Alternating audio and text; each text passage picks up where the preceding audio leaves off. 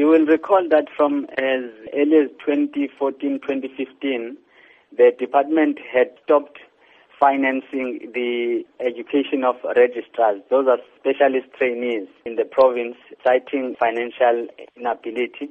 And on top of that, the Department of Health had frozen posts because saying they don't have money to fund those posts.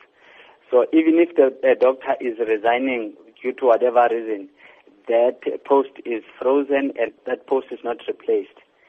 So those are the issues, and obviously it has led to immense pressure on the members in the hospital. And what about the impact on patients who often require life-saving treatment? There is a great negative impact on the patients.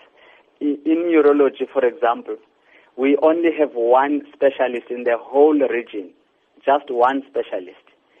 And, you've got patients that would wait. Usually they used to have urinary catheters for 3 to 6 months, but in the meantime they're waiting for 3 years. And, those patients, some of them are cancer patients, cancer of the prostate.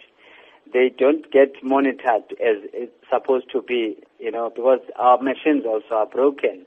Due to that reason, we've got patients who are dying whilst waiting.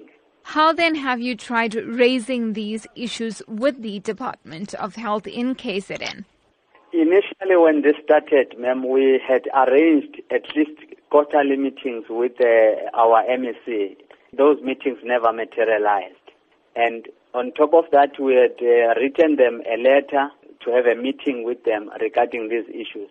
They only responded today, asking for a meeting on the 4th of May. Are you then hopeful in terms of the outcomes of that meeting? We don't know, ma'am, because it's the same people that we have met, even before. But, on top of that, what has happened, the Department of Health has gone unilaterally to want to implement the new policy on committed overtime.